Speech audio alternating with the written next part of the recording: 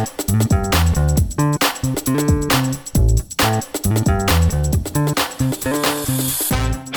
Property Podcast comes to you with thanks to our friends at Trafalgar Square Finance, leading independent specialists in mortgages and all types of property finance. Whether it's buy-to-let, development or bridging finance, Trafalgar Square can help you organise your funding for your next property project. Exclusively to listeners of Your Property Podcast, Trafalgar Square offer a free one-to-one consultation. So whether you are a portfolio landlord looking to raise funds on your existing portfolio, or if you're just starting out and want to find out if you are eligible for a buy-to-let mortgage, Trafalgar Square Finance can help. It's easy to book with one of their experienced consultants by simply visiting yourpropertynetwork.co.uk/finance. You can find this link in the show notes for more details. Hello and welcome to Your Property Podcast. My name is Michelle Cairns and with us today we have got Matt Baker. Hi, Matt. Hi, Michelle. How are you doing? Very well, thank you. So for people who don't know Matt already, he is originally a professional pianist and teacher and found his calling as a property developer and investor in 2015. He's the owner of Scott Baker Properties, CEO, trainer and coach of the HMO platform, co-founder and chief marketing officer of CoHome and host of the Property Jam podcast as well, which I've actually been on, and not to mention the author of the book, The Next Level Landlord. So Matt, you're a busy guy. Yes, and not to mention full-time award winning as well last year, which was quite a nice surprise. Yes, actually, I did see that on social media, which is incredible as well. So congratulations. Thank you very much. But yes, it has been a very busy year. And to top that off, I have a 4-week-old son as well. Oh, wow. Congratulations.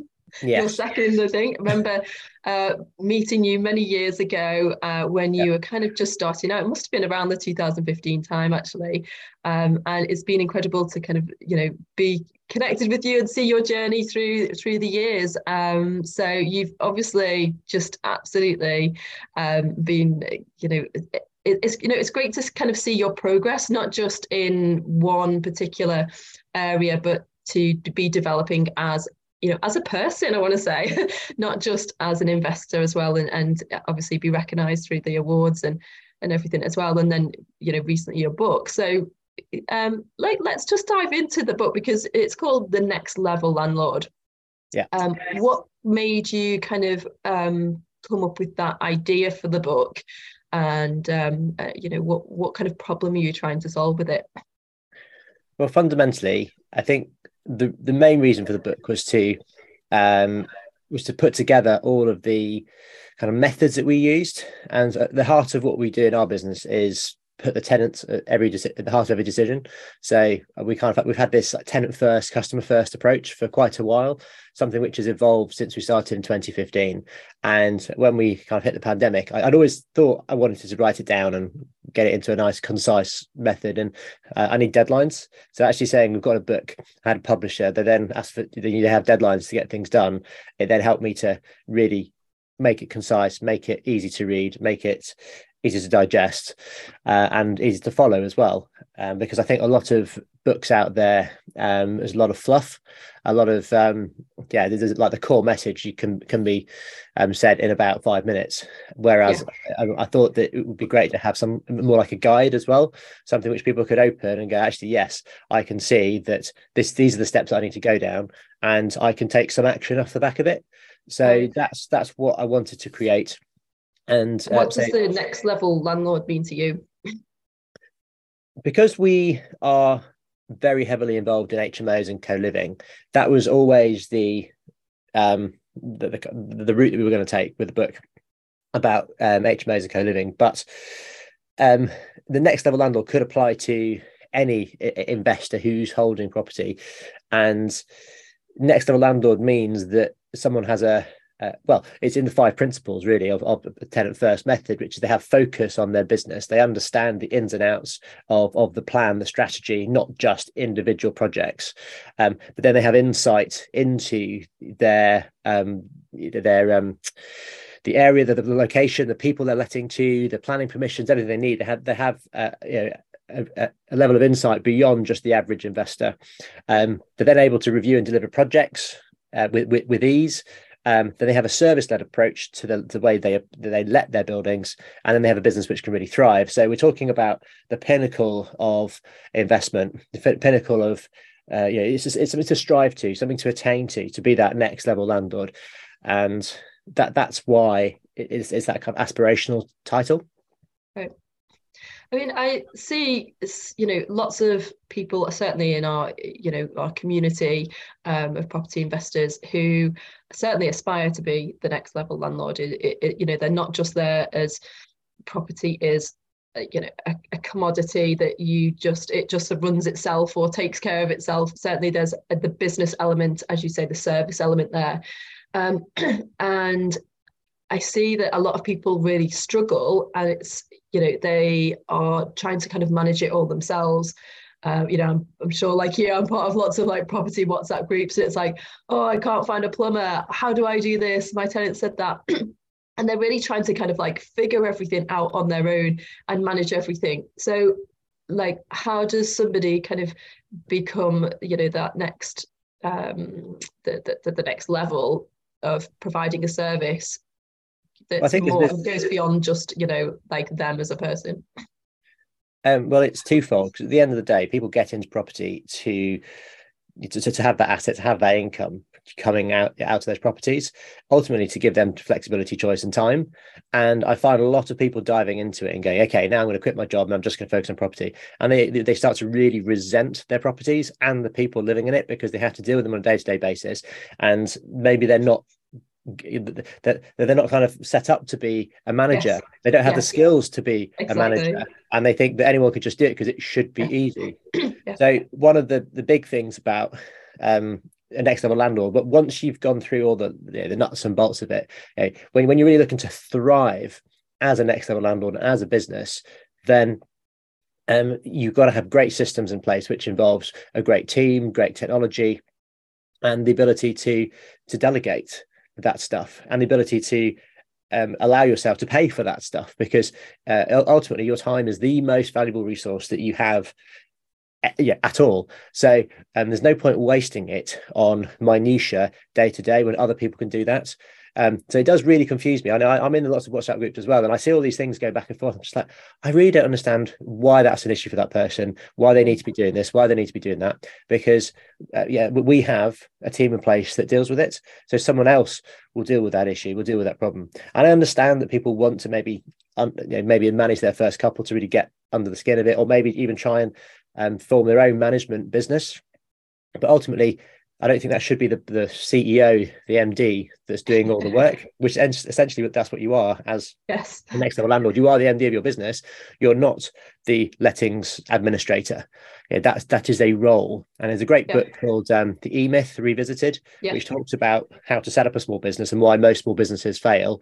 And it's about putting in place your ideal org chart. So what is if you're a multi-million pound business turning over 10 million pounds, you need to have support. So what does that business look like? And you gradually work towards it, knowing that you're going to remove yourself from all these different elements of the business over time. And once you've removed yourself so that you could go on holiday for a month and not touch your phone, that's probably a good test of if you're a next level landlord or not.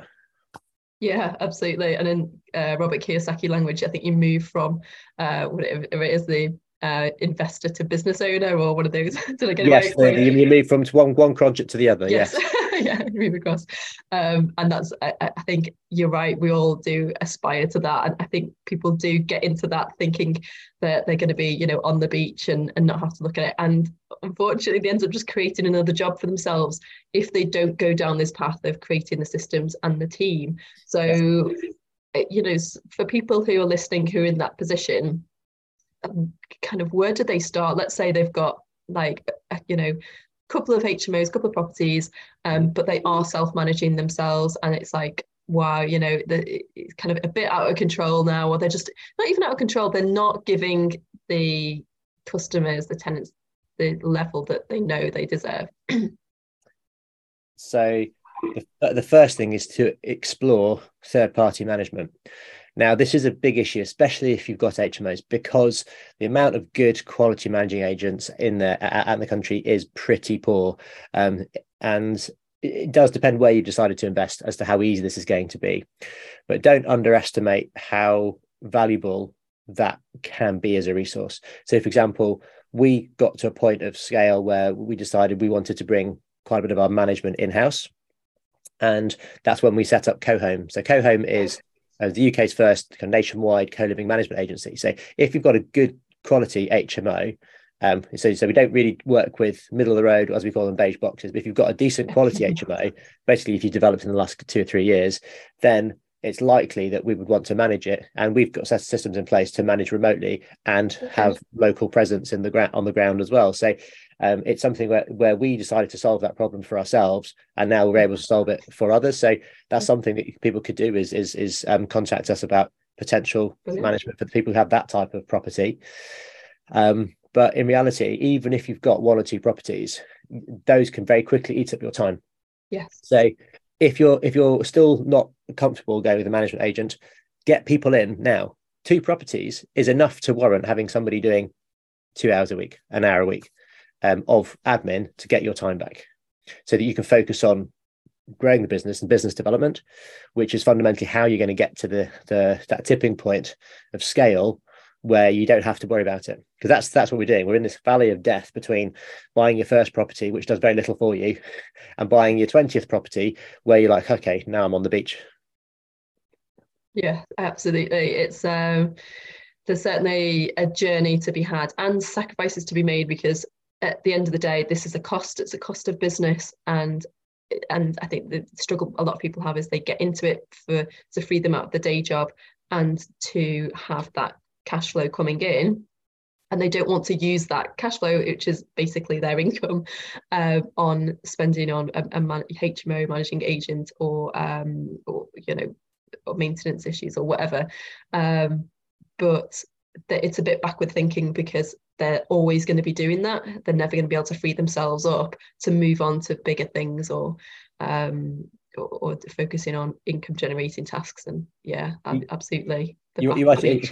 It's massively a mindset thing. And if you don't have the mindset from day one, as you say, it's going to be hard to change your mind in 10 properties time. Yeah. So because your first property is probably not going to change your life, it's probably worthwhile just saying, okay, well, I'm getting £1,000 a month from that one.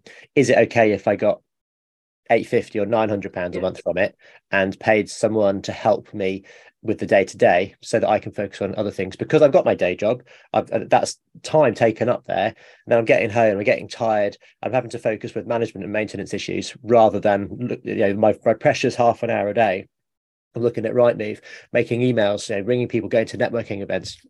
So I think it's fundamental that that people should.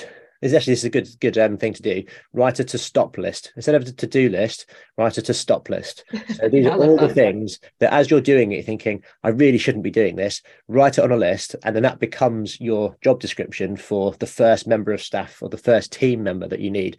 And you can get, there's loads of great VAs out there which are very cost effective, whether you go overseas or UK, and they're great kind of portals for finding those. So I think that would be a big first step. Love that.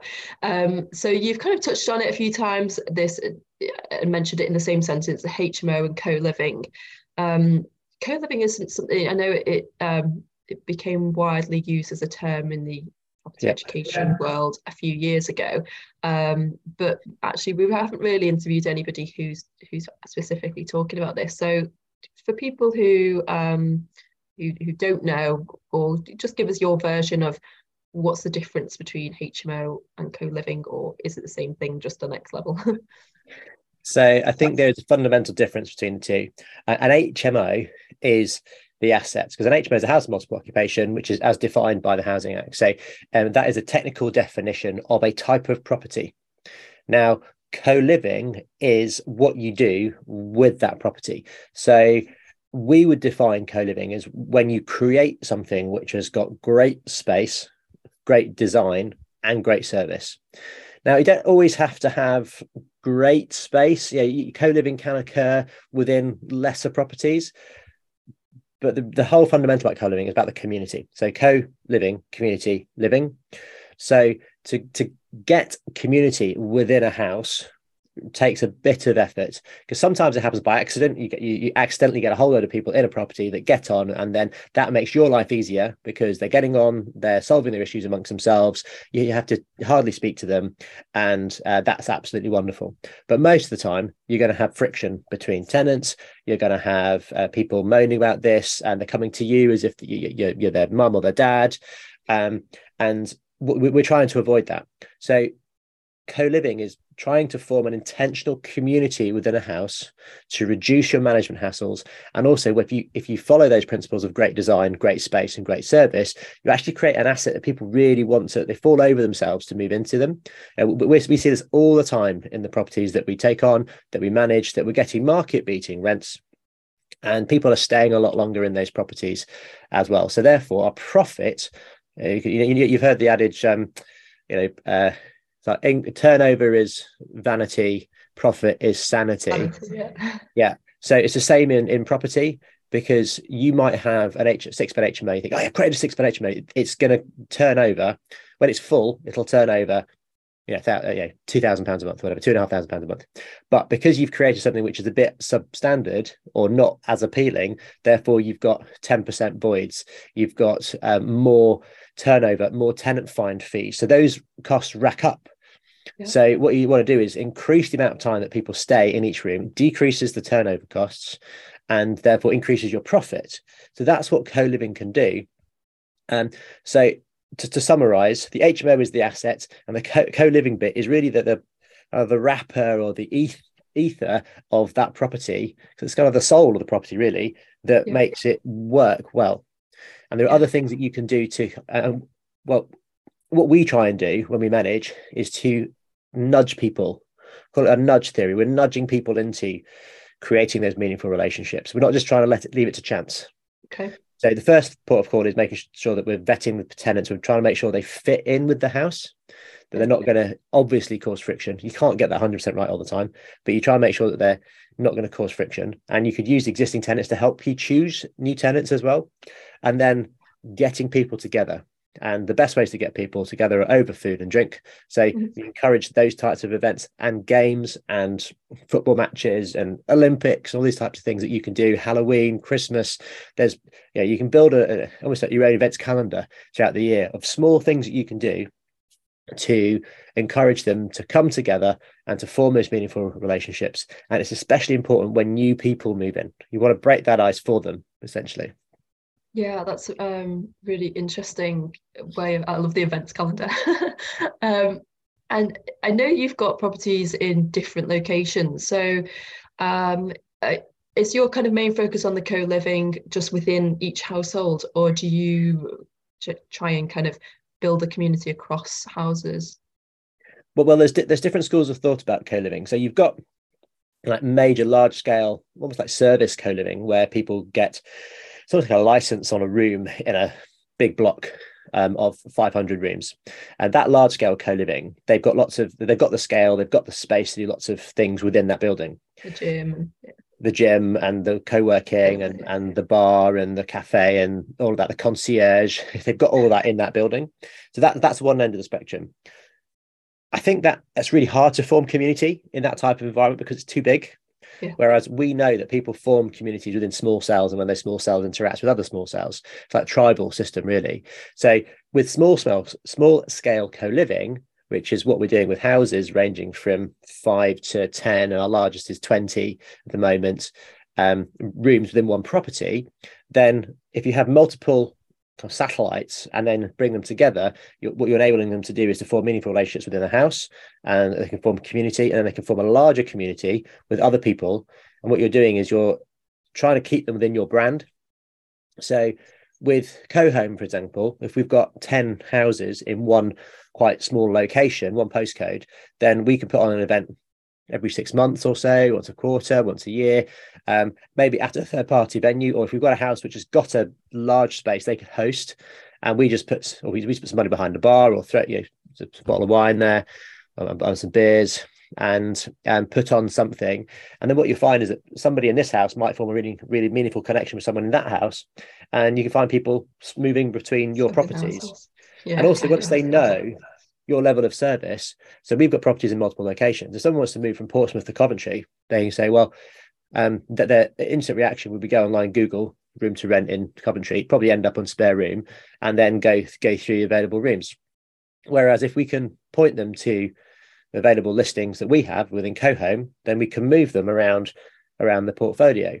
So I think landlords should and could work together to be able to keep good quality tenants within a portfolio. Yeah. So why would I pay a tenant find fee to an agent over here if I know a landlord who's got a room available over there who wants a good quality tenant, this is moving over, so I can pay that landlord a couple of £100 or get paid a couple of £100 to give them a really good quality tenant who stayed with me for 18 months. They've just changed their job. They're going to stay with them for 2 years. So it's ideas like that, difficult to facilitate, but those are problems that just need solving. Yeah, absolutely. And in terms of, so kind of coming back to the community aspect within the house then, so kind of events and especially with food, like, is there anything else that you are, and I'm sure this is kind of always in the back of your mind of like, how can we improve what we're doing and how can we kind of support like our tenants? Because, living out of a HMO room for some, it might be the only option because that's all they can afford. And for some people, they choose to live in a HMO rather than a flat because they, and we've seen it all the time, they feel alone in their own flat and they want to be in the HMO because they want to be a part of a community. So are there any other kind of ways that you think, that you kind of would, even if you couldn't do right now, that you would like to do to encourage that kind of community feel and support them in meeting other people? We're just going back a step. You mentioned about people in flats wanting to move into HMOs, and we've seen that quite a lot with the cost of living going up, energy bills. Because if energy bills are going to go up in an HMO, that increase is split between 5, 6, 7, 8, 9 people. Whereas if it's in the house, it's just them. And there are ways of managing the utilities within a house to make it more palatable for the individual tenants. But we also do this exercise where if you look at the average, or look at a good 1-bed studio and look at the room, so room's all included, studio's got bills on top. The average person across the I don't know across the UK, but in different areas we've done it, people can save between £2,500 and £7,000 a year by moving into good quality co-living. So expensive, top of the line co-living saves them thousands of pounds, which could help with their cost of living. Go on holidays, save for a deposit on a house. So it actually does help people to move up the property ladder quicker as well, because they're not struggling with we were trying to sustain a household by themselves, which is really interesting. Absolutely. Yeah, it's a real issue at the moment, and are you finding that there's definitely more demand for HMO rooms, or is it kind of still plateauing? Because I know you've got like different areas, so how do you see those areas performing? I don't see anything plateauing. Like the only time that we've seen rooms not go is when they've been pitched too high. So we've gone, let's try this and go up more. Actually, we're maybe a little bit out there, but you got to try these things. So if you get any, and you normally get a couple of people go, yes, I want that, and then they're the best rooms, and then you can justify a scaled amount of money in there. But generally, that's quite a lot above the average rent for an area, but. With good quality stuff, it generally flies off the shelf. You'd have like 17 applications of viewing requests for a room within 24 hours in one we've just had last week. That's filled in an instant in one area. So it's a big thing, and there's big demand, and it's not gonna get any better. Because none of the government policies are helping this part of the market. Well, not helping property in general, they're definitely not helping this part of the marketplace. And we've got councils who are now starting to actually, we've got some councils that are actively helping HMOs to be developed, and others that are clamping down on trying to stop them from being developed. So there are some forward-thinking councils, and some which are causing themselves huge problems. There's living 50 years ago on this rose-tinted picture of how life is today, and it's just not going to work, and they're going to find themselves with the homelessness problem just getting worse and worse and worse, and then spending millions of pounds on putting homeless people in hotels. That's a waste of money. Absolutely. And in terms of the type of houses and type of HMOs, do you find that people, is there a difference between like a 9 or 10 bed HMO and like a 4 or 5 bed? Did the 4 or 5 beds always go for a premium, or are people happier to live with more, do you think? Depends on the layout of the property. So I think this is where clever design can help. So you can have a 20-bed HMO. So my 20-bed is divided into 6 flats and a studio. So that's essentially how it's divided. We're doing a 13-bed, which is got one massive open plan living kitchen area, and then a couple of rooms on the ground floor. First floor is all bedrooms. Second floor's got basically two big studios plus their own kitchen, which is accessible, and the people on the first floor can either go up or they can go down. So some people will feel more like they've got more private space. Others will feel more like they're using more communal space. But the rooms are all big. If they wanted to, they could bring a microwave. We're not going to stop people from living their lives. But I think people generally want. You can't go too big and make it feel what does that mean? So too big. For me, too big in one go is probably more than 8. Doesn't stop us from doing like 10. I mean, we've got a couple of clients that are doing 10 and 13 beds, and they're really nice schemes because it's a combination of studio rooms and really large doubles. So you've got different facilities and amenities in different places for people with different needs. So shift worker might want the studio room because they're less likely to use the kitchen when everyone else is home, so they just want to keep to themselves. That's fine. Not everyone's going to want to form part of a massive community, but if you have an event, they might well come to an event every 6 months and mingle. So this gives them that opportunity to feel like they're part of a community, even if they don't actively participate in it. So I think the sweet spot is around 4 to 5 people feeling like they're in a community. For an investment, the sweet spot is 7, and with current mortgage rates, probably 8 beds to make it work. So with an 8 bed, you can still create like a separate 2 communal areas. So you've got one larger one, maybe one smaller one, so that someone can go and cook a bowl of pasta in a kitchenette on the second floor rather than having to go all the way down to the first floor. So it's about clever design. Right. And you mentioned before about the rooms all being big.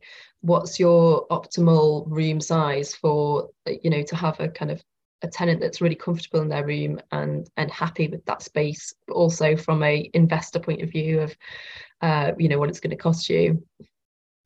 The number we gets banded around quite a lot in our deal clinics and amongst ourselves, about 15 square meters, including the ensuite. So the ensuite could be 2.5 square meters, or it could be 4 square meters, depending on the constraints of the building.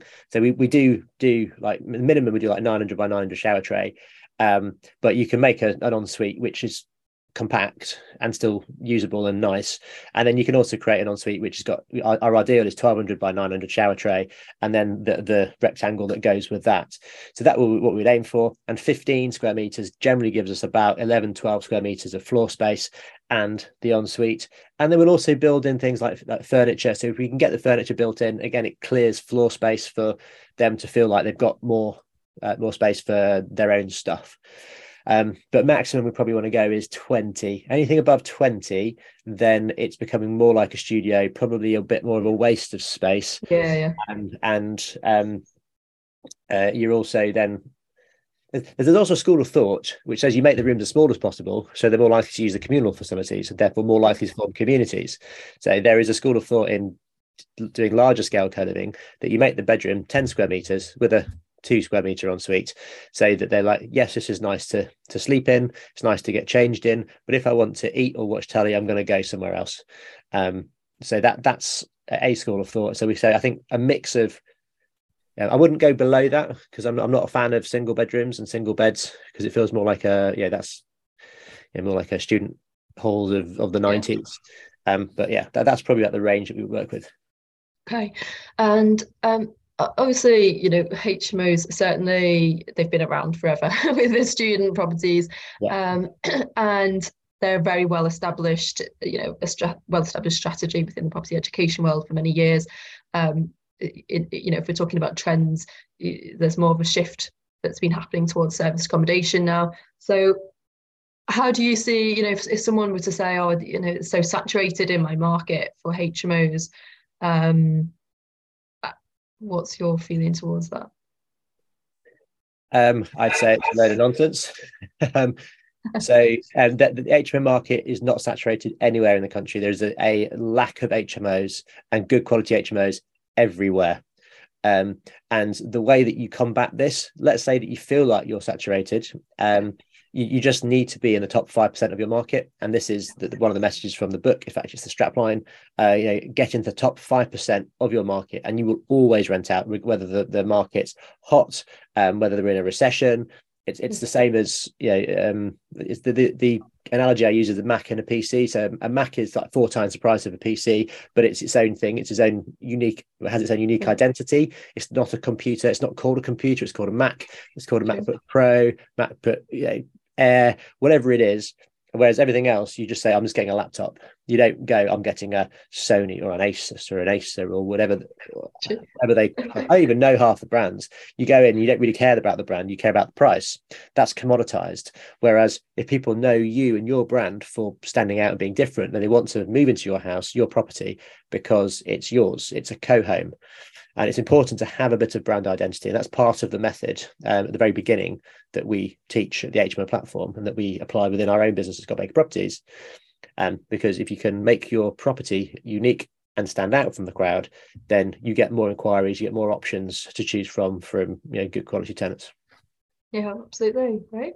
Well, how do you see the next, let's say 12-24 months looking with the recession, and obviously we've talked about the demands in HMOs, but are you doing anything different for the next couple of years with your investing? Something I forgot from your previous question about service accommodation. Yes, there has been a shift to service accommodation. I think that's a temporary shift, because that's going to be highly legislated and regulated shortly, because that's causing more of a problem for the housing market, because you're creating second homes, you're taking away long-term housing stock.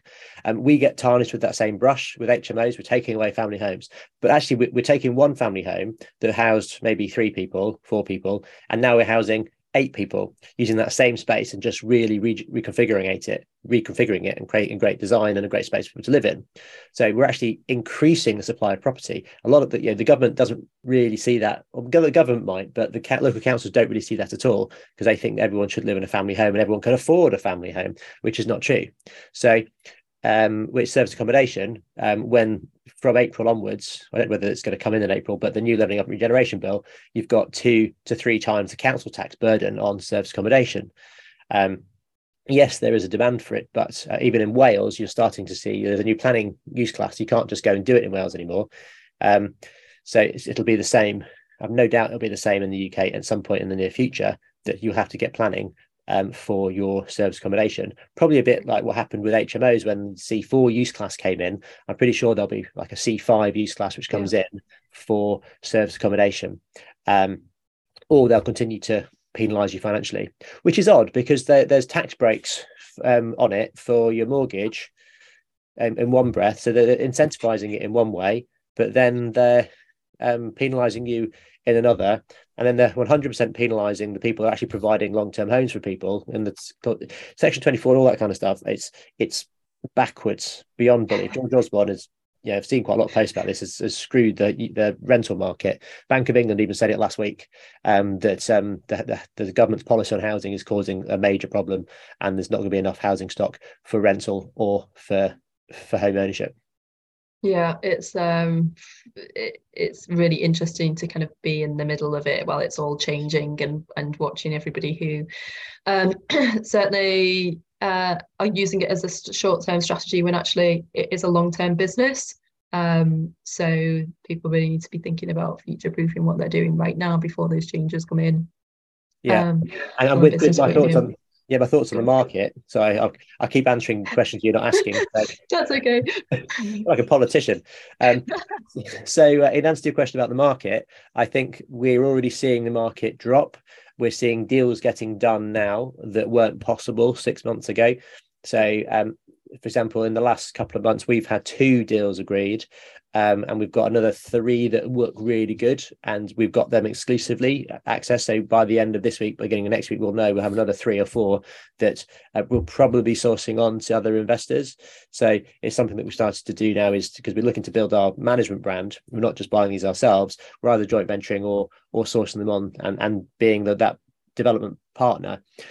So that's something which we're really excited about, so we can do more at scale, so don't have to raise as much money for our stuff, but and be able to do our stuff, and then also to develop for others. So we've got that team in place who's just itching to go, and has been itching to go for the last 12 or 18 months, where it's been slow. Yeah, absolutely. And so you mentioned there about working with investors. Is it just one specific area that you work with, or? So generally we're working in the southeast now. So these are higher value properties, slightly higher value properties, but huge demand for rental, and therefore the rents are really good. So you can get a decent cash flow from them. We get you decent uplift as well. So yeah, you are looking at decent, a good return on investment. And also investors that are just looking to park money. So some of the people we're working with are just saying, well, I'm happy with that yield. So you just go ahead and develop it, and I'm just doing it all in cash. There's quite a few of those types of investors around. And probably the people listening to this are interested in, how do I recycle my cash? How do I reduce my return on investment? And that's the few of, to look at the number of investors, that's the few. The many are people that are just happy with a 6% return on their money. Let's just park it. I've got £1 million, that's 6% and that income. I don't want any of the hassle, you deal with it. So those type of investors work really well for us, because we can just go and develop, and they get our quality product, our award-winning quality product, and they then get our management as well, which we hope will soon be award-winning, and then we can and then we can provide amazing homes and more of them. Brilliant. Right, well, that's probably a good place to wrap up. Where can people find out more about what you're up to and follow you? So on social media, I'm at Clearly Matt Baker across all platforms. Yep. And I've just started on TikTok as well, so a slow following. So I have someone who's doing that for me, so they're teaching me actually what I'm supposed to be doing and how to do that. But also, if they want to reach out, they can contact me via social media, or check out the hmoplatform.co.uk for more information about how we work with other clients. And they can check and get Next Level Landlord. Next Level Landlord is available on Amazon and all good bookshops. Brilliant. Well, we will put the links to all of those in the show notes for everybody, and the interesting times ahead. So we'll keep in touch and watch what's happening next. Brilliant. Thank you very much, Michelle. Pleasure to be here. Thank you, Matt. Loads of value for us today. Right, for everyone else who is not yet a subscriber to the magazine, please click the link in the show notes for your free 30-day trial, and we will see you next time. Take care, guys.